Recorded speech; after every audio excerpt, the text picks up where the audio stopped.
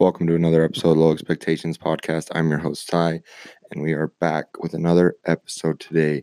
Okay, so let's just jump right into it. Today's outline, I'm going to start off the top with a little rant about the Packers-Lions game. I'm going to put on my Homer hat and rant about kind of the narrative and discussion going around about that game. Then we're going to transition into Week 7 picks, the NFL season. And then after that, we're going to talk a little college about the QBs. I know, again, another quarterback discussion, but I think this is an interesting quarterbacks class, even though it's way too early to talk about it. I just want to get my opinion out early on these guys, and just a couple of them. So that we'll do that, and then we'll go after that. We'll end with the baseball playoffs. We are a few hours away from Astros-Yankees Game 4, so hopefully you can listen to this before that game. If not, we're going to try and give my thoughts on the series as a whole and what direction it's going in, so hopefully it's not too outdated after Game 4. But, so that's kind of the outline for today's episode. So let's just dive right in. Okay, so the Packers-Lions game. The Packers win the game 23-22. And basically the narrative around the game is that the refs gave the game to the Packers because the two hands of the face calls on Trey Flowers, basically those, and then the non-pass interference call on the drive where the Packers got the ball back and eventually drove down and won the game. Okay, and I'll start this off with being fair. I am a diehard Packers fan, as I've said thousands of times on this show. I don't hide that. I never will. And I would be mad if I was a Lions fan about those calls. And I'd be frustrated. But let's stop with the refs gave the Packers the game. The Packers are down, so Davante Adams doesn't play from the start. Geronimo Allison gets knocked out of the game in the second half. Marquez Valdes-Scantling was clearly hurt. Like, he was not right. He really wasn't. So basically, they're down to Darius Shepard, Allen Lazard. These are guys that you do not know of. Unless you're a diehard Packers fan, you've not heard of these receivers. Maybe you've heard of Kumaro, but still, come on. The Lions had their chance to put this game away and never have it be in the refs' hands early in the game. They settled for field goals twice. And then let's talk about how the touchdown they got, we're still not sure if that's a touchdown. There was no clear view that was a touchdown. One ref said it wasn't. The other ref said it was. So you had a chance. You're in Lambeau, a game that you're coming off a bye. You really feel like you're legit after you almost beat the Chiefs. You go for a big shot play with a flea flicker on the first play of the game. It works. You get down inside the red zone. You're down inside the 10, I think. Get a touchdown. Don't cry and bitch about the refs. Put 6 on the board there. Put 7 on the board there. You don't do it. Then again, you get down there. You're up 10-0 already after Green Bay's just shooting themselves in the foot. Aaron Jones fumbles. And you got a chance to go up 17-0. And again, Hawkinson drops a touchdown in the end zone, knocked out by Adrian Amos. Good play.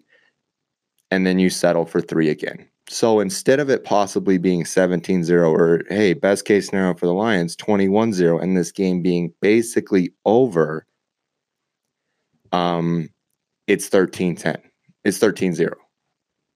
You had your chance. You're on the road. You can't settle for field goals there. Don't cry about the refs when that happens. And also don't cry about the refs when literally it's 19-13 and Green Bay's going in to score to take the lead, and the ball bounces off Darius Shepard, who had poor kid. He had a terrible, terrible game. He fumbles a punt too. The ball bounces off his face mask and it's picked off. Or it would have been a touchdown, or they would have the ball at the 1 if he catches it. But he slips. The ball hits off his face mask, and you get it. So you get a gifted turnover. Aaron Jones fumbles. Darius Shepard fumbles a punt.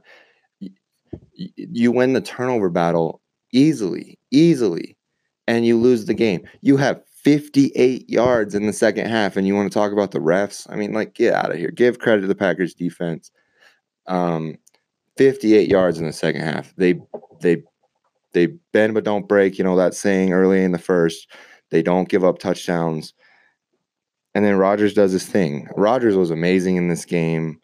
Really, the final stat line doesn't indicate it because, I mean, LaFleur said they had like 5-6 drops. I counted 9. So, I mean, I just it's like, okay, I would be frustrated with the refs too if I was a Lions fan. I know I would. I mean, really, I know I would. But also, this idea that the refs took the game from you guys, I mean, that's ridiculous. You had 58 yards in the second half. I mean, get out of my face. Like, that's terrible. You have 58 yards in the second half. You can't put them away early in a game where you want to be taken seriously. Hey, in Lambeau at night, you want to act like, hey, this isn't the same old Lions that everyone's used to. We're different this year. We're a true contender in this division that's really cementing itself as the best division in football. And you got to put them away. You got the chance early. Green Bay comes out slow for the first time all season, really. You got to put them away. And you don't do it. And you don't do it. And you lead basically the entire game. You literally lead you lead for 57 minutes of this game, maybe more, and you lose. Don't blame the refs. You gotta take some for yourself. And the one on Trey Flowers has been confirmed that it was the right call, head or neck area. And that's the thing. Like, I hear people, oh, the game was fixed. Like, I didn't hear all this crying when there was 2 blatant, obvious PIs against the Eagles and not shit was said. And I didn't hear, oh, the game was fixed. And man, Bill Simmons, shut the fuck up. Like, that's an embarrassing tweet. Not really surprising coming from you. ESPN does a whole thing about how the refs took the game away from the Lions. Where was this when the Eagles, the refs literally, I mean, it was the same 2 missed pass interference calls. We're talking about 2 hands to face calls that one ended up being the correct call. It's not the Packers' fault the Lions had 12 men on the field on a field goal. That's on the Lions. The Packers took advantage of it. Also, Aaron Jones dropped a touchdown pass. You're not going to get a worse Aaron Jones game all season. And again, the Packers are down to Alan Lazard and Darius Shepard and hurt MVS and Jake Kumaro and Jimmy Graham, who's so washed. Like, I wish we could just wash our hands of that contract and move on because he's pathetic. That's as good as Brian Gutekunst has done as the Packers GM. That one is just such a bad miss, and it's so frustrating to watch him. With Sternberger back off the IR now, Mercedes Lewis and Sternberger, and when Tonyan gets healthy, roll with those guys as your tight ends because I'm done with Jimmy Graham. He's embarrassing. But yeah, like it's annoying because like the refs did not give them that game. The Lions 58 yards in the second half. And one call turned out to be right. And then these are just, you had a chance to put them in the way in the first half and you don't do it. Now that's a homer take. That's a homer segment. I'm not going to lie. But it also is true. Like, you got to step on their neck when you have a chance. You can't let Rodgers hang around like that. How many times you got to learn, Lions? You can't let Rodgers hang around like that. The Hail Mary in 15, the game-winning touchdown pass to Cobb in 2012. I mean, he owns you guys. You got to put him away when you have the chance, and you don't do it. So, I mean, it's a huge swing. Like, it's just a massive swing in the division. Instead, the Lions could have been 3-1-1. Green Bay's 4-2. Minnesota's 4-2. Chicago's 3-2. All of a sudden, it's like, man, the Lions are really looking in good position here. And now Green Bay's 5-1. Those other 2 teams are the same, and they're 2-1. That's tough. That's a tough one to swallow if you're a Lions fan. And for me, I'm just laughing. Like, I'll laugh. We're 5-1. You're blaming the refs after you settled for field goals in the red zone and you had 58 total yards in the second half and you won the turnover battle. Rodgers pick, Jones fumble, Shepard fumble. You won the turnover battle 3 times, 3-0. And like, look in the mirror. You lost that game because of yourself. Okay, so yeah, that's the rant to start off the top of the show. Let's go into week 7 picks. On the year, I'm 21-16, still above 500. Kind of hit a rough patch last week, the last 2 weeks with two. Well, just last week we were 2-4, but last week was hard. I had trouble finding 6 games that I like. I really really like week 7 here, and so hopefully we can get back on track here. Still 21-16 on the season. That's solid. Um, but hopefully we can get rolling again here. Back have a 4-2, 5-1, and hell, maybe even 6-0 week. I really, really like this week. Okay, so let's just jump right in. First pick of week 7 is we're going back to them. We're going back to them. The Los Angeles Rams -3 against the Atlanta Falcons. The Rams are in trouble just because the division they're in is so hard. San Francisco looks to be legit. Seattle keeps winning these close games. They have the MVP right now on their team, so they're in trouble because they're just kind of falling behind these teams. But I'm not ready to give up on them. They easily could have won that Seattle game. They sleptwalked through the Tampa game, and then the Niners just really beat them up. The Niners, full stop, just beat them up. But I'm not out on the Rams quite yet. And also this is more just a pick against the Atlanta Falcons, who truly look like they've given up. I mean, Kyler Murray, I believe in Kyler. I loved Kyler coming out. I like Cliff. Like, I think that's a good infrastructure, and they could have a bright future. And I think Kyler's a special talent. But man, you just get absolutely torched. Your defense is just getting torched by everyone. How do you follow up giving 50 plus to the Texans and then go into Arizona and give up 34 more? And Kyler Murray, 27 of 37, 3 touchdowns, 0 picks, 340 yards. Like, just completely an embarrassing defensive performance by the Atlanta Falcons. I think this is definitely a get right game for Goff and McVay and that offense. I think the Ramsey trade, which in a value sense, I think I like it for both teams. I've been on record how special of a talent I think Jalen Ramsey is. He's a top 2-3 corner at absolute worst in the league. And I think that could spark some energy back into the Rams. And the Falcons are just, I mean, they're just done, man. I mean, this team's an embarrassment. They're 1-5. And I don't know what they're waiting for to fire Dan Quinn. I've talked about it. I know they're not really a reactionary organization, but what are you waiting for at this point? Maybe the Rams come in and smack him and then he's gone. I don't know. Or maybe they're just going to give him the full year for the tank or whatnot. But I really like Rams -3 here. I think this definitely is a get right game for the Rams offense. I'd probably load up with Rams on daily fantasy. Kupp, Woods, Cooks. I mean, you saw the Falcons totally not be able to guard Will Fuller a few weeks ago, the speed guy. So maybe Cooks would be a good play. Goff was terrible last week, really downright atrocious. But I think Goff's just really turned into a guy that can have a really good week one week. I thought he played well against Seattle. I thought maybe he was turning the corner a bit, and he was downright terrible against San Francisco. So maybe he can have a good week and then a bad week. That might just be the type of quarterback he is. That's a whole different discussion, but I'd roll with Rams -3 here. I think this was pretty easy, honestly. I think this is an overreaction. I think the Rams lost to 2 really good teams. Tampa, they can sneak up on you. That was a weird game. They lose to 2 really good teams the next 2 weeks, and now there's a lot of panic like this.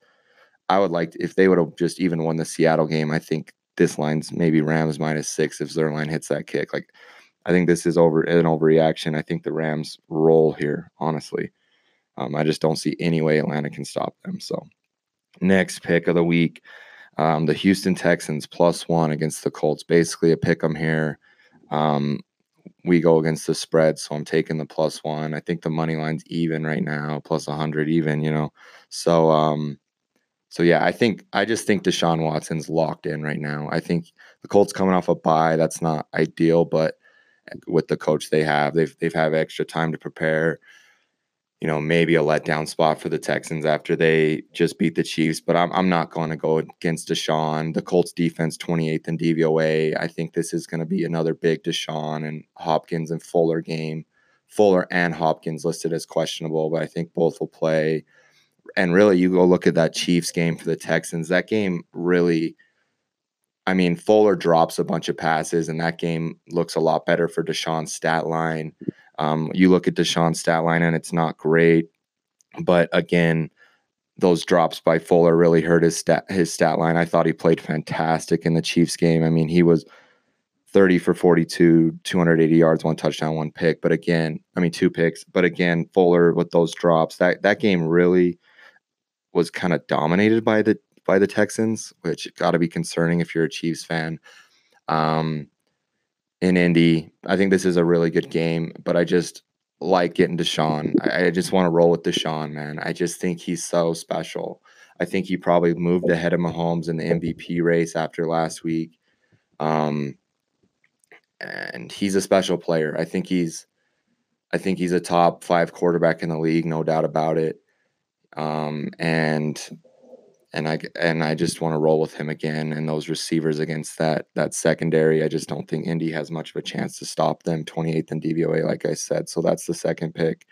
Third pick, rolling with my guy Kyler Murray again. They're +3 at the Giants.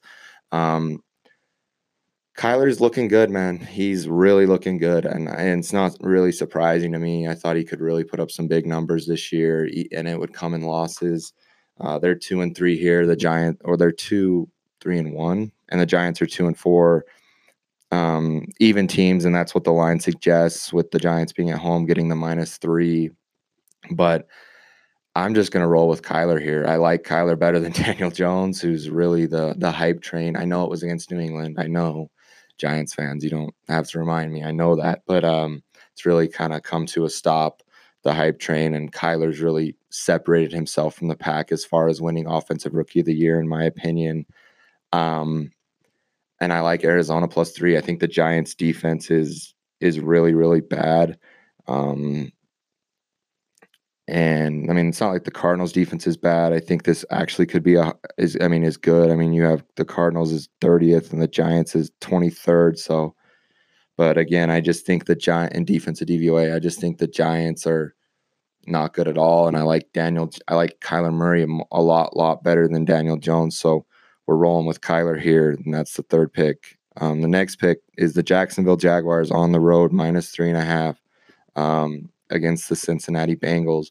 The Bengals are just an embarrassment. I mean, they're just a downright embarrassment. They lose to the Ravens last week. Nothing to be ashamed of there. But the week before, Arizona beats them at home. This is a must-win for Jacksonville. When you look at where they are, the Texans being 4-2, the Colts being 3-2, they're 2-4. They really cannot afford to lose this game if they want to make a run at the division and even the wild card. They got to get this game. Cincinnati's defense is just atrocious. I mean, it's 31st, and they're ahead of Miami. So like they're basically the worst actual defense in the NFL, since Miami's not a real team. I could see Leonard Fournette really just kind of torching this defense as he kind of has gotten going. Not last week, but the prior weeks against Denver and Carolina, he played well. I could just see them really just eating them up on the ground, and then that defense isn't even close to what it used to be, but there's still talent on there. We'll see how they react after they traded Ramsey. Like I said in the Rams segment, I think that's a fair trade for both teams. Getting 2 firsts is big there. And then I just think Jalen's such a special player. Like I think it's justifiable for the Rams. But yeah, I mean, I just think this is another pretty easy one. I don't see any way Cincy can do anything in this game. Like, Cincy's terrible. I don't. And then Minshew, he had a down game last year. But hey, that Saints defense is looking solid, and we'll get to them later. They're also involved in the picks. But I could see Fournette really dominating this game. Minshew having a bounce back game, and the Jags kind of roll here. Not roll, but can win 23-13 or something like that, enough to cover this spread. So I definitely like that. I mean, if you want to be safe and buy the 3 and deal with the vig, and that's your choice. That wouldn't be a bad play either. But we got Jags minus 3.5 here.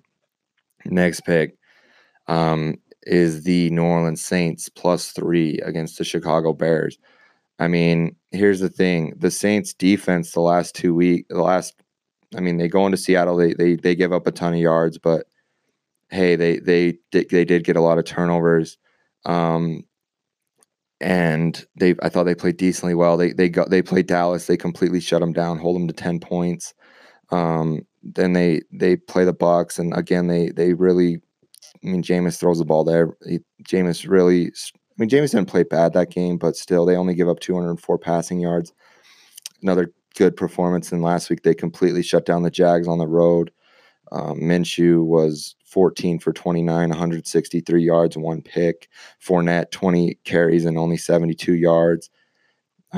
Their defense is really locked in right now, playing well. And Leonard Fournette only 3.6 yards per carry. The Saints are 14th in defensive DVOA, but that Texans game really and the Rams game kind of really dropped that down. Like I said last week, a few bad games can really hurt your DVOA early in the season. And I just think this is going to be a close game, and I'll just take the points. I mean, I like Teddy better than Daniels. I think it's still Chase Daniels for this game. I think this is going to be a low-scoring slugfest of a game where either team can win, and it's going to come down to a field goal, so give me the points. I think this is another good one, another one I really like. Teddy's done a really, really good job at just managing the game. I mean, he's not done anything special. He really has only played well against Tampa. So it's not like he's done anything special, but he's not really turned the ball over. He's taking care of the ball. He's run the offense. He's not trying to do anything outside of just doing his job. And he's done well. So I definitely just like taking the points in what I feel like is going to be a grounded out pound slugfest of a game. Just take the 3, and I like it. So that's 5. Last pick. This is that GTA meme again. It's like, oh shit, here we go again. Going back to the Eagles. The Eagles have killed me now twice this week, twice this year. The Falcons game was big on them. They slaughtered me, and then last week I was big on them, and they slaughtered me again. Secondary is a real problem. Sidney Jones just is getting picked on, and that whole secondary is getting picked on. But I just still can't quit the roster for some reason. I mean, I've been a big Eagles roster fan since 2017 when I picked them to win the division. I just think the roster's loaded. I think Howie's done a really good job building this roster. I think Wentz has honestly been a really, really good quarterback this year. Sorry. But plus 3 against the Cowboys. Again, I just think this could be a really close one possession, one score game, and give me the Eagles. Because I think while the Cowboys, and this was what winning a Super Bowl does, it kind of allows you to still be super confident if your team struggles.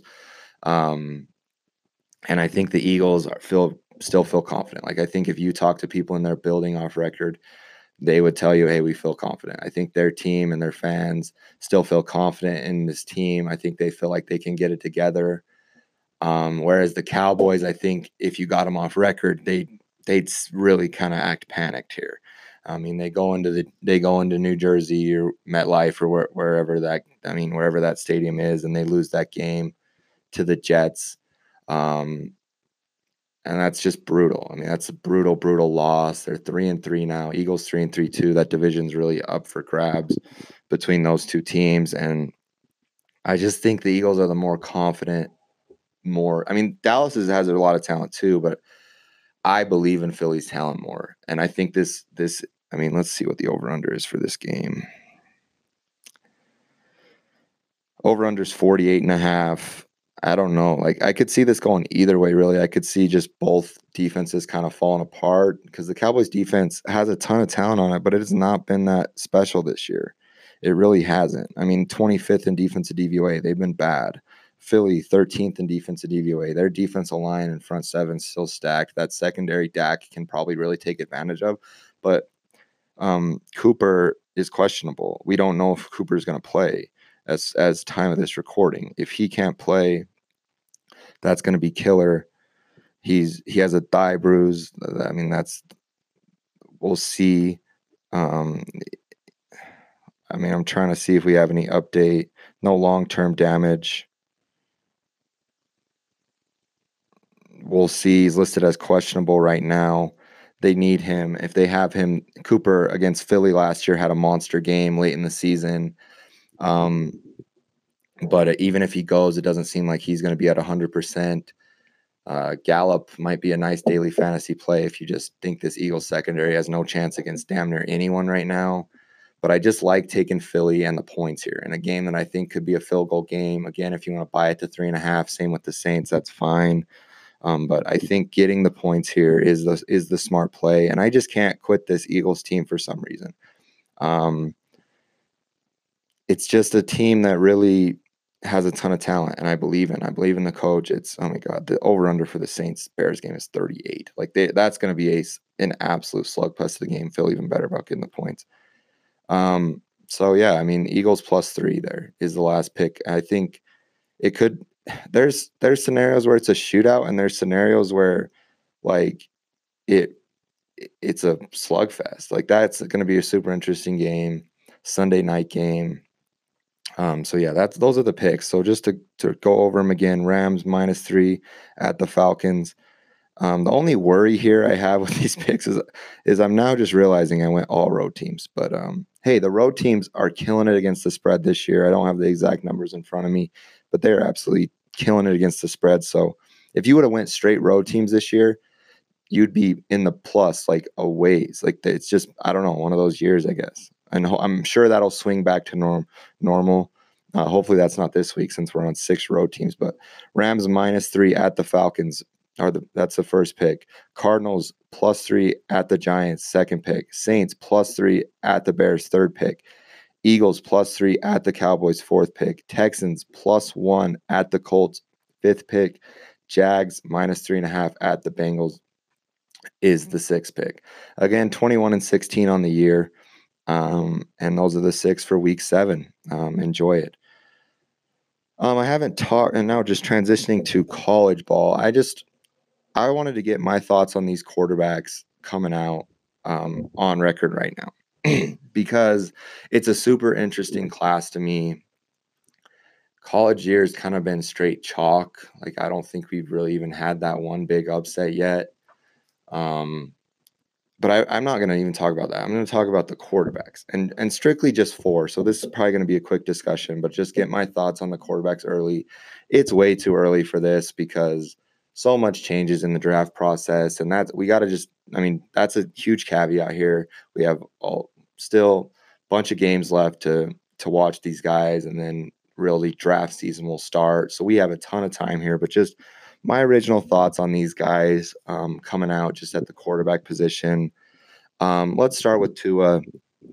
Tua's a special player, in my opinion. I'm all in on Tua. Just the way he anticipates throws, the way he drives the ball. I understand the receivers he has with Judy, especially. Judy, it looks like Julio Jones at times at Bama. Like, Judy's going to be a top 5 pick. He's a special player. And he's got, I mean, Tua literally could not be in a better situation with this amazing, high-powered, electric Bama offense. But, man, I mean, just the way he anticipates throws, this is going to be an unfair comparison to Tua just because this guy's a surefire first-ballot Hall of Famer.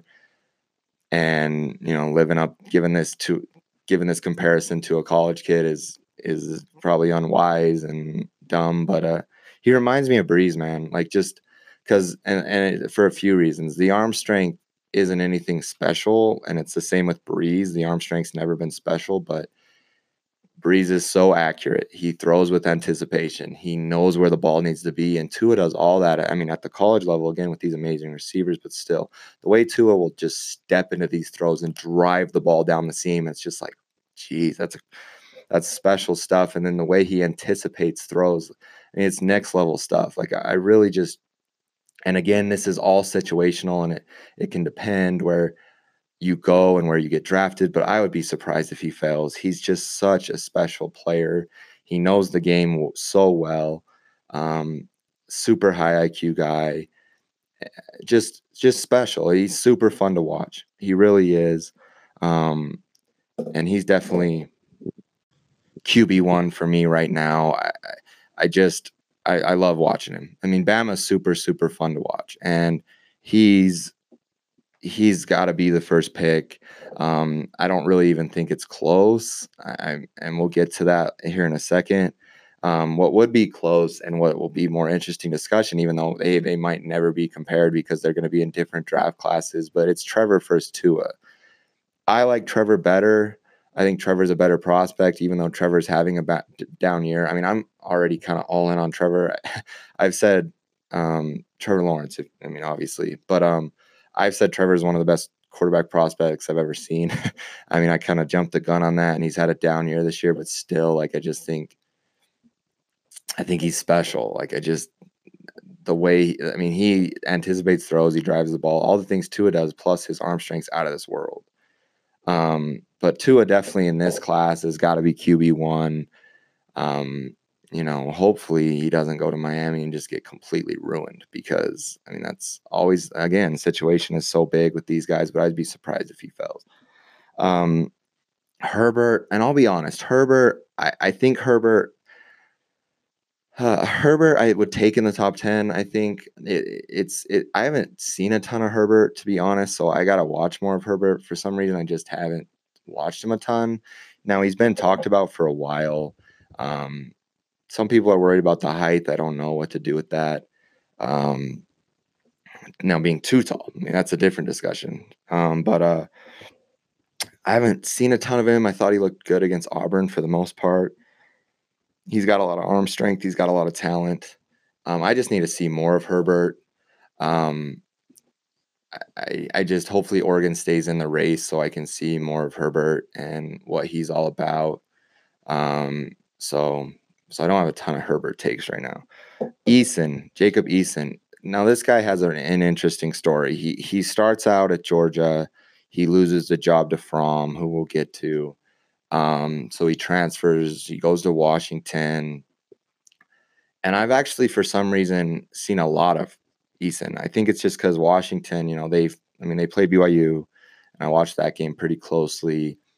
And also Washington just kind of plays these late games where I'm just messing around on a Saturday night, and I'll just flip it over to the Washington game, and there he is. They kind of have had a disappointing year as a team with 2 losses already. But man, I like Eason. Now he's more raw. He's raw. I think he's more raw than Herbert. But man, his arm talent is legit. Like, he can make the throw. Like, he can make all the throws. He really just drives the ball too. He throws with anticipation. When he's got it dealing, now I know it's BYU and they're 2-4 now and not looking good at all. But man, he was like 17 of 18 at one point, maybe even better than that. And BYU's defense isn't bad. Like, he was just completely slicing them up. I like Eason. Like, he would be second for me. And again, I need to watch Herbert more, and this is bound to change. But Eason really just has a ton of talent. I think there's a lot to work with there. He's had a kind of a weird college career, losing the job to Fromm, like I said, at Georgia, transferring.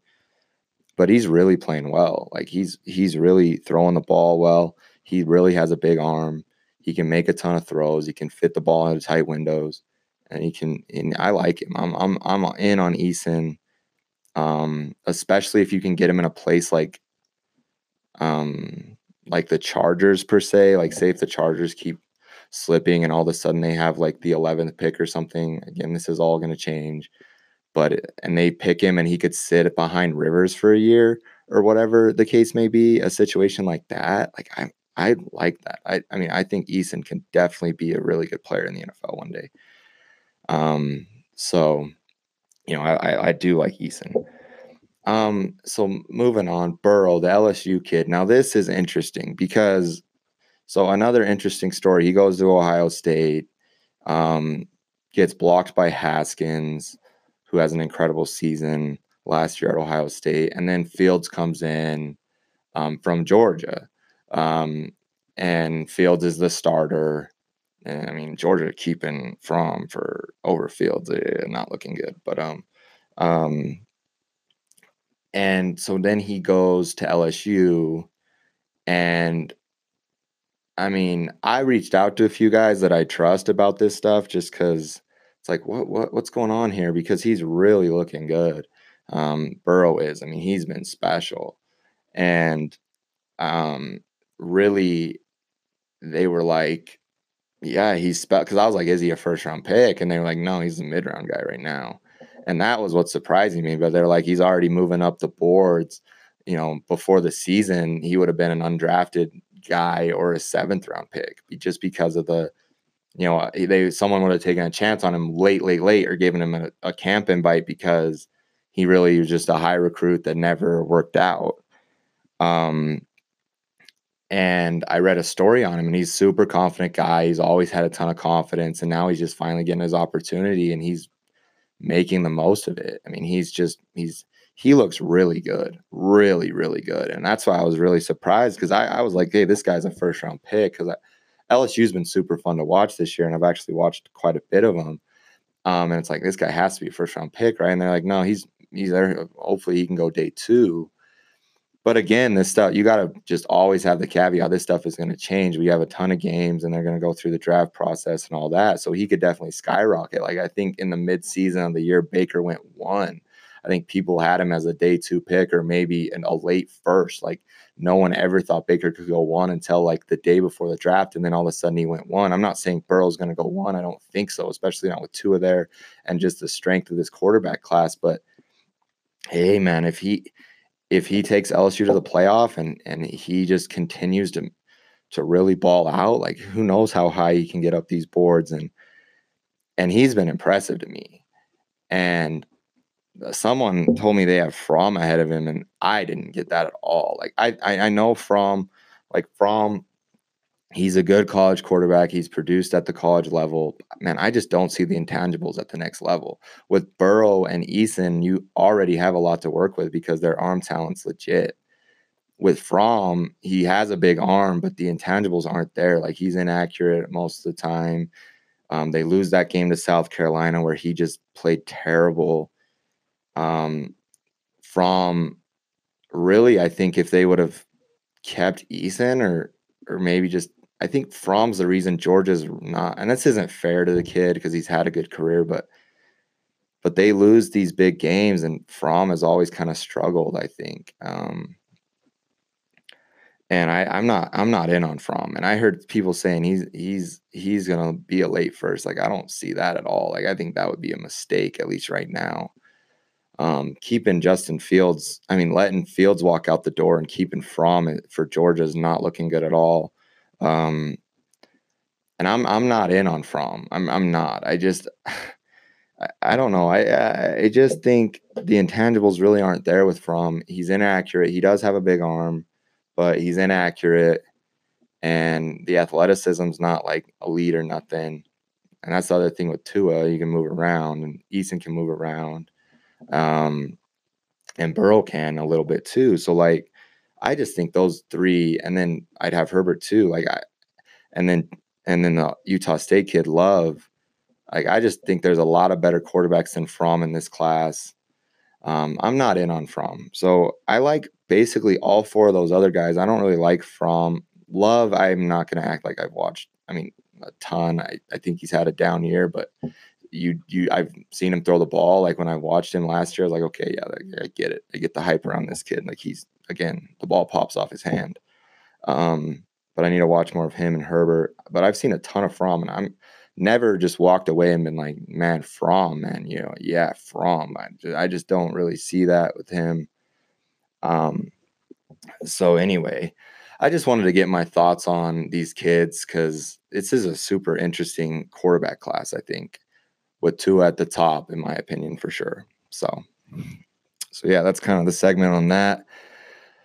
Transitioning to the last segment, the baseball playoffs. And the Washington Nationals, they're in the World Series. They were just much more talented than the Cards. I honestly kind of wish the Braves would have won because we've got to see the Braves. At least they can maybe match the Nats talent-wise.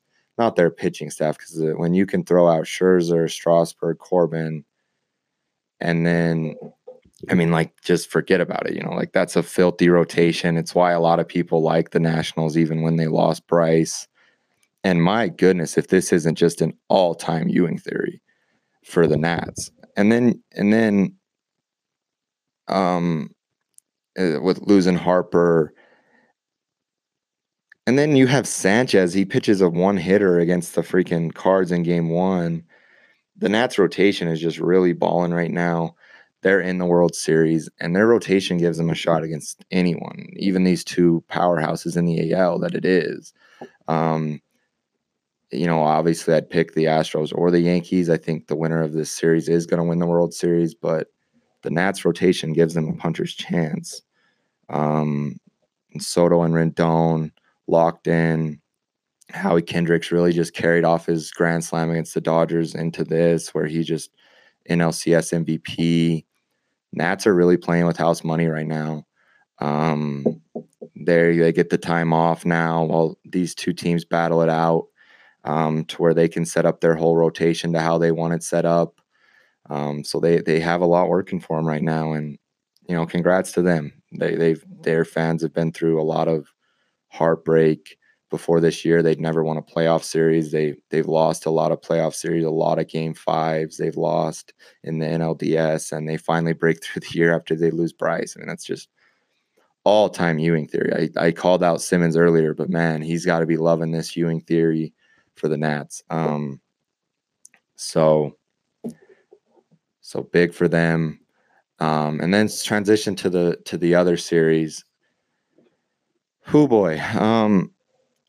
Disappointing Game 3 performance from Luis Severino, who now in 7 of his 8 playoff starts has went less than 5 innings. I know the stat line ended up being okay because he only allowed the 2 runs, but against Garrett Cole, you just cannot put your team behind like that. The second batter into the game, you're down 1-0. I mean, I just thought that was a terrible performance by Sevy. And he just continues to really struggle in the playoffs. I don't know what his problem is. I have a theory that he just gets so hyped up, he overthrows in these games. But it's tough, man, to go behind to Cole that quickly. That's just demoralizing. It sucked the life out of the building. And then in the second inning, they're down 2-0. And now it's like, Jesus, like you can deal with 1 run, maybe, but against Cole, who's literally won his last 19-0. Like, Jesus, this guy's unbeatable right now. To go behind like that so early is devastating, and it really just puts the team in a hole. But hey, the Yankees had their shot. They had their shot in the first. They get first and second, no outs. Brett Gardner batting in the 3-hole instead of Gleyber Torres, who's been the only bat to show up in this series, is mind-boggling. Like this. Like I've said it, I've learned to respect Gardner, whatever, but batting him ahead of your 22-year-old phenom who's literally locked in and on fire right now makes no fucking sense. And I get it. Like the lineup has been known, like the order of the lineup has been known to have little impact. But in these games, it can. Like over the course of a 162-game season, of course, I'm not going to sit here and complain about every single lineup. But when in these games, it matters. Because Gleyber walked. He walked. So it could have been, I mean, again, now he would attack the hitters differently and all that, but it could have been bases loaded, no outs if just Gleyber would have came up and walked. And you would just feel better seeing Gleyber Torres, who's becoming the best player on the team in that spot, instead of Brett Gardner, who I don't even know why he's in the lineup at this point. Like they need Stan. I know Stan's hurt, but they need him. They need Stan back desperately. Like Giancarlo, let's fucking go. I never want to call a player out for being hurt. Like if he's hurt, he's hurt. Can't go, he can't go. But man, we need you. I know you're not listening, of course, but we need him. They need him. They just do. It's frustrating. It's just frustrating. Like I thought Boone had been pretty good in the series. I thought, hey, he managed game 2 as well as he could. Taking Chad Green out and putting in Adam Ottavino, who's been downright terrible for a few months now. Like ending the regular season, he was awful. And then the playoffs, he's been horrible, like atrocious. Didn't make a ton of sense, but I get it. Like Green had a lot of pitches. He'd been great. Advino comes in and gives up a moon ball to Correa. Or Springer. No, it was Springer. Correa walked it off. But I thought Boone managed game 2 as well as he could. The offense got to take that one. Also, Paxton. I mean, these starters, you can't give me 3 innings. Like, you can't be like Luis Severino. You can't be at 60 fucking pitches in the second inning. That's unacceptable. Paxton and Severino really let this team down right now. I mean, Tanaka has to just be fucking pissed. Like, him and Gleyber got to be just like furious. Like, we're the only ones showing up right now. I know Judge had the home run in game 2. But it's just not been good enough. It's not been good enough. A lot of guys and the guys go through slumps. Like, that's what I always say. Like, you watch a guy game in and game out in the MLB, you really notice how many slumps they actually go through. And just to a casual fan, you don't really notice that. And then when you turn in the playoffs, like, wow, look at this through 2 games. Like, that's just how baseball works. But Gary Sanchez, man, I love you. Everyone that knows me knows I love Gary. I defend Gary. I think he's on a Hall of Fame pace. I really think that. Gary, we need you. He's been terrible these playoffs. He hasn't really done one thing. Like, he's caught some good games, so that's part of it. You don't want to forget that part. But the pass ball isn't great. That's going to happen with Britton bouncing the fucking ball on the ground. Like, get the fucking ball up. Like, it's so annoying. Like, and then Ottavino has just been terrible. Like, I don't get what Boone was doing in game 3. The order was all fucked up. Edwin, he had a double, and he's had a good Twin series. He's been pretty bad in this Astro series. Edwin and Gardner over Gleyber doesn't make sense. Lineup still hasn't come out as of time recording. I hope to see Gleyber in the 3-hole. That needs to happen, and hopefully Stanton can play. I'm not expecting it. I'm not. Tanaka, I feel good today. I feel good. I think they can get to Greinke. I trust Tanaka. He has one of the best playoff ERAs of all time. I trust Tanaka. I think they can get to Greinke. I think they can even this up. But this is the season today, guys. Like, Boone needs to manage like that. He said he'll keep pitching Adam Ottavino. Man, we don't have time for that. We can't afford to do that. Right now, Luis Cessa is a safer bet than Adam Ottavino coming out of the pen. Like, bring CeCe out for fuck's sake. Like, I trust almost anyone ahead of Ottavino right now. He can't throw strikes. And when he does, he hangs it. And the ball gets smashed. Like, he comes in a 2-0 game in game 3 and basically ends the game. Puts them on the corners. Now they're loaded, no outs. Britton comes into an unfair situation to Britton. The offense needs to get going. They do, but Severino and this starting pitching has let them down. And then you go back to Cashman at the deadline, sitting on his hands and not doing anything. And when they lose this series, which is definitely, I think they have a chance. I think they can even it up today. And then they got to win game 5 against Verlander because Cole's coming. He's coming in game 6. So you basically got to win these next 2 unless you think you can beat Cole in Houston. If we even get that far. Like, it's not a good spot, obviously. What was I saying? I'm frustrated because they go in and they get game 1 with Greinke pitching a game that I felt like they could go get. And it's like, okay, they can split this. And then they get up 2-1 on Verlander and you're feeling great. You're like, holy shit, they're going to do the damn thing. They're going to go back to New York up 2-1. Bats go cold. I thought the bullpen did good. I thought Boone did good. Then I thought Boone did terrible in game 3. The batting order was fucked up. It was bad. And then you can't pitch Ottavino. Like, it's at the point where you cannot pitch him. And then Sevy, man, like, if you want to be the ace and you just want to be Sevy ace and Sevy's the ace and all this and James Paxton's the ace, man, you guys gotta be fucking better than that. And you guys are gonna hopefully get another chance if we can get this back to Houston here. You gotta be better than that.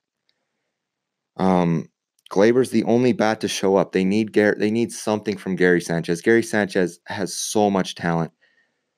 They need something from him. Hopefully Stanton can play. They got to get to Greinke. Hopefully they can get to Greinke early. I like being at the stadium. Greinke's never pitched well at Yankee Stadium.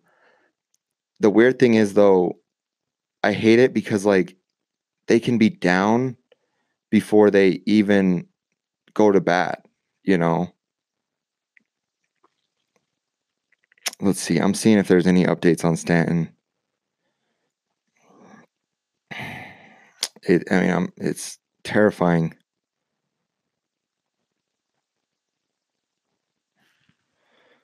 But I'm not seeing anything.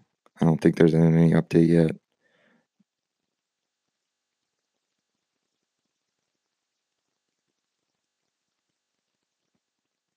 There's nothing. There's no lineup out yet.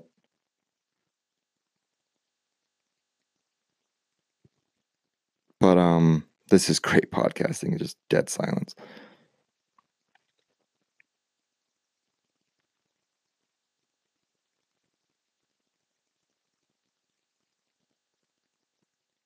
Yeah, there's nothing yet. There's nothing on him yet. They need him to play. Just even as a DH, like they need him to play. This is a nerve-wracking game for sure. Like, oh my gosh, I don't even. It's they gotta go. Obviously, they gotta win this one. Greinke. They gotta get to Greinke.